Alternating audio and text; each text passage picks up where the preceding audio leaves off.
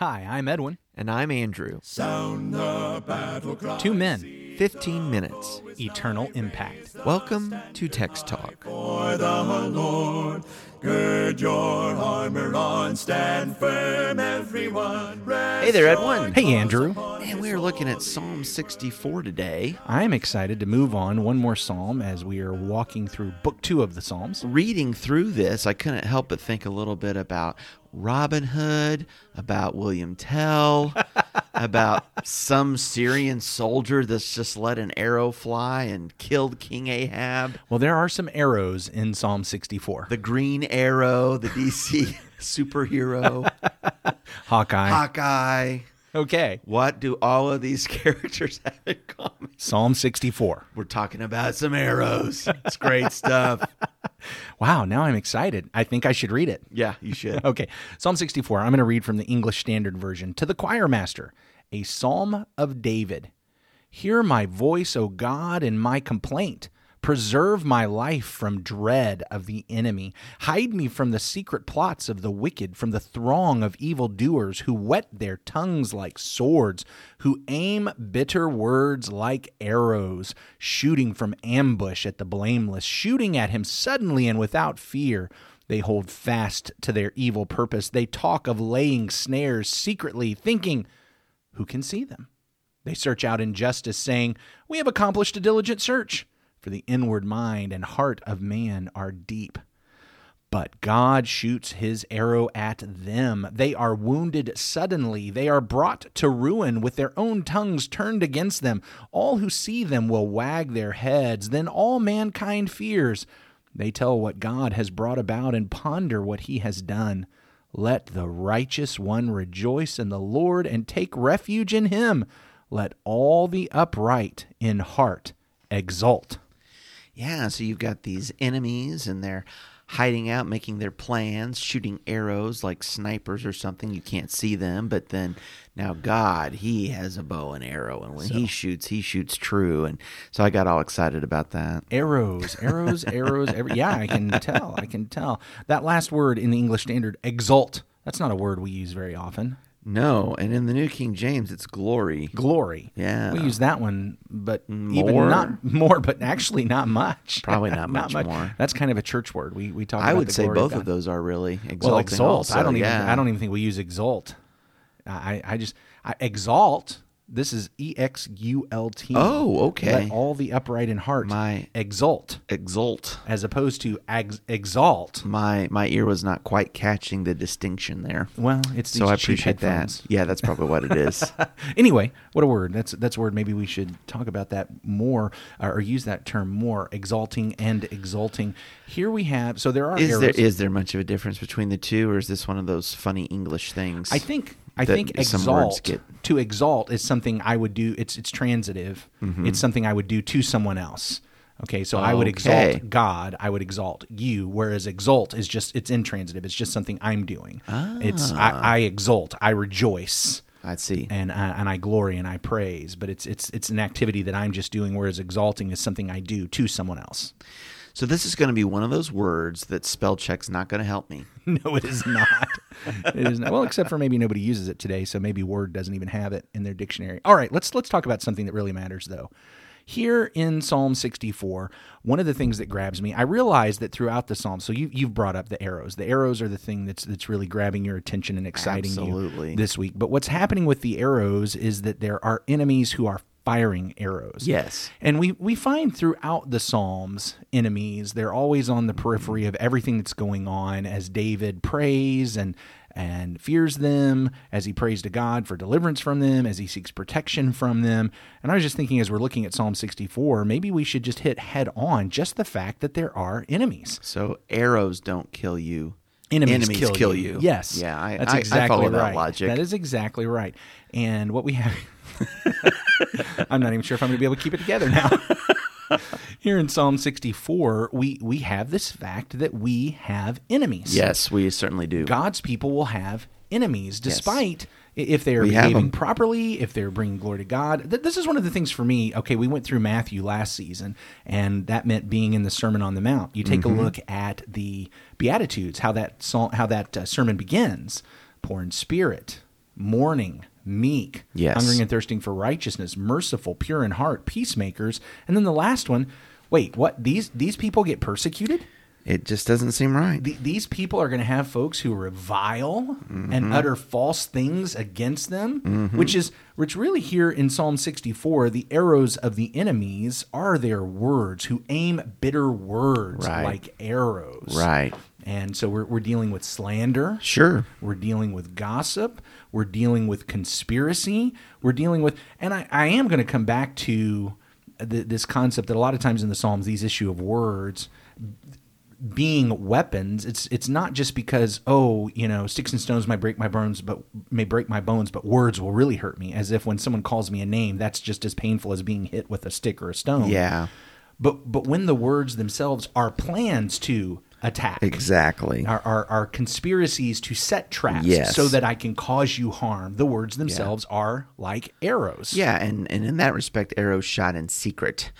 Didn't even realize this trap was being set or this arrow was being fired at me. But I do appreciate your connection to language and to the words, because the picture of persecution, Matthew 5:11, is reviling, saying evil against you falsely for my sake. And so words are the arrows then of the enemies, or certainly some of them. So as you begin talking about enemies and that we all have enemies, what kind of enemies do we have? I started kind of making a little list here of some different enemies that we encounter in our lives. Well, tell me about your enemies, Andrew. I want to know who your enemies are. Okay. Well, actually, that's a different list. Let me get that out of my wallet. I didn't know I could do this on the air, but it's exciting. Okay, tell me about maybe enemies. a little more generally than that. Let me hear about enemies. Well, that we do have personal enemies. Okay, you were referring to the Sermon on the Mount a moment ago. And in Matthew chapter 5, we are taught that we are supposed to love our enemies, that there are people who persecute us and go against us. And Matthew 5 and verse 43 says, "You've heard that it was said, you shall love your neighbor and hate your enemy. But I say to you, love your enemies. Bless those who curse you. Do good to those who hate you, and pray for those who spitefully use you and persecute you." When you think about that the enemies are going to be using their words against you, the reviling, the hating, and the persecuting, how are we supposed to be using our words to love our enemies? Blessing them, praying for them. There's a kind of a counterattack, if you will, but it is in love as we think about handling personal enemies. So when the enemies speak against us and they fire arrows at us, our job is to not turn around and use our words in the same way back. Yes. Okay. I mean, that's what I'm learning there in Matthew 5. Yeah. Okay. So we have, I don't know if you want to talk more about that. You were talking about the idea that some enemies are Go ahead. I'm sorry. competitive. Oh, yeah. So we've talked about, I've mentioned that, competitive enemies. When I think about competitive enemies, I am thinking more in terms of, well, very simply, somebody around here likes the Bucks, somebody around here likes the Chiefs, and there was a time when they were competitors. That's right. But we take that a little bit deeper, and we get on the job, and you want a promotion, and I want the same promotion. So there's only one promotion. And we become competitors for that, and sometimes folks in the world become our enemies because, look, I'm going to get the promotion, and I will stab you in the back. I will, I will undercut you. I will make you look bad. That's not necessarily an issue of faith. That's not an issue of I don't like you because you're a Christian or you follow Jesus. We're competing for something, and so I become your enemy in that way. Yeah, and they say something like, it's not personal. It's business. It's business. Right. Although it feels a little personal. It feels personal. Whatever anything should be, it should start out being personal. Everybody says something like that, it probably has gotten personal. So when we find ourselves in those kind of dynamics, there is an opportunity for us to exercise a love and to love our enemies, abide by the rules, not stoop to doing things that way, of being wicked ourselves and shooting arrows from the hidden places. Let me ask you just about that. Yeah. Is there a difference in how we deal with folks who are that kind of competitive enemy? It's not an issue of attacking, reviling our faith. It's not about our following like religious Jesus. persecution. It's not religious persecution. Now, look, I know that we don't get to say, it's not religious persecution, so I can stab them in the back so I can get the promotion. I don't see that. We can't do that. But I'm also thinking that, someone in that competitive kind of enemy is someone wants my property. Here's some property and someone wants it. And so somebody breaks into my house Oh, there you go. in a order to thief. steal my property. Now, they're not breaking into my house because I'm a Christian. They're breaking into my house because Probably. they want my TV. You know, Right. is there a difference in reacting to that? What do you think? Is there a place? I tend to think that, look, if someone's attacking me because of Christianity, I am allowed to flee if I can. I am allowed to walk Yeah. away, but I'm definitely not supposed to take up arms. And I think Sure. even in those times, very little on the realm, especially of physical self-defense. But somebody breaks into my house attacking, I guess I sometimes see that differently, that there's a place for the self-defense. There's a place for those kind of things there. What do you think? Is there a difference on that? Yeah, I think there is. So another kind of enemy that we have are the household enemies in Matthew chapter 10 Okay. and verses 34 through 39. Ooh. And I think this is a surprising one because the Lord tells us, and maybe this is kind of a subset of a spiritual enemy or persecution because of the faith, when he says that your enemies are those of your own household, Ooh, right? that hurts. And that the Lord brings division in respects and families. In Matthew 10:34, do not think that I came to bring peace on earth. I did not come to bring peace, but a sword. I have come to set a man against his father, a daughter against her mother, a daughter-in-law against her mother-in-law, and a man's enemies will be those of his own household. He who loves father or mother more than me is not worthy of me. He who loves son or daughter more than me is not worthy of me. And he who does not take his cross and follow after me is not worthy of me. He who finds his life will lose it. He who loses his life for my sake will find it. And I think how heartbreaking it is to figure out or to discover that because of my faith or conviction about the Lord, I've created enemies in my own household. I've troubled my house in some way about this. That now relationships are going to be strained, if not people being disowned, and maybe for people who've even converted out of some other kind of religion, it could be more than being disowned, right? If that religion has stronger punishments for abandoning that religion, it's a scary thing. And you really got to trust in the Lord and trust that He'll be there to protect you and defend you from the enemies. I mean, that's certainly a time when, you talk about a robber.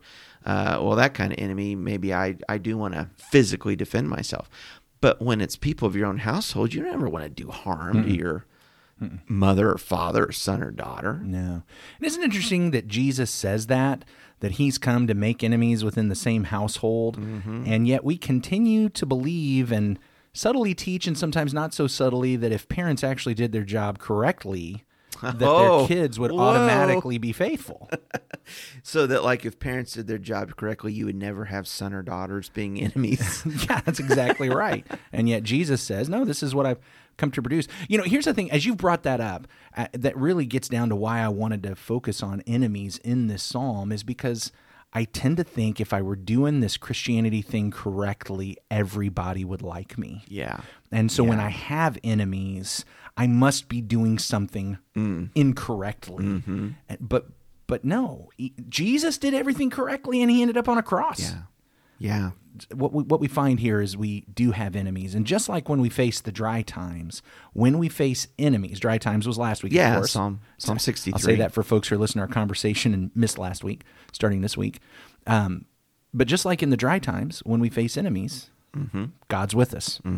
And He will carry us through. I'm sure you've got other enemies, but I think it's really time for us to It certainly is. wrap up. Maybe Why we don't can talk about more of those enemies in a future broadcast. Why don't you go ahead and lead us in prayer? Our great God and Father, thank you, Lord, for today. Thank you that we have time to open your word and to consider, to realize, Father, that there are enemies in this world, that it's one of the joys of heaven to know that all of the enemies are thwarted and cast down, and that is a time of glory and to be with you. But until that day, Father, we trust in you, and we trust, Father, in your righteous arrows for our protection. In Jesus' name we pray. Amen. Amen. Thanks for talking about the text with us today. I'm Edwin Crozier, and I'd like to invite you to join the Christians who meet on Livingston Avenue in Lutz, Florida this Sunday for our Bible classes and worship. You can find out more at christiansmeethere.org. Check out our daily written devotional that goes along with today's episode. You can find a link for it in our show notes. Michael Eldridge sang all 4 parts of our theme song. You can get more from him at acapeldridge.com. Please remember to subscribe, rate, and review Text Talk in your favorite podcast app so others can find it and learn about it more easily. Have a fantastic day. Steady, pass the word along. Onward, forward, shout aloud, Hosanna. Christ is captain of the mighty throne.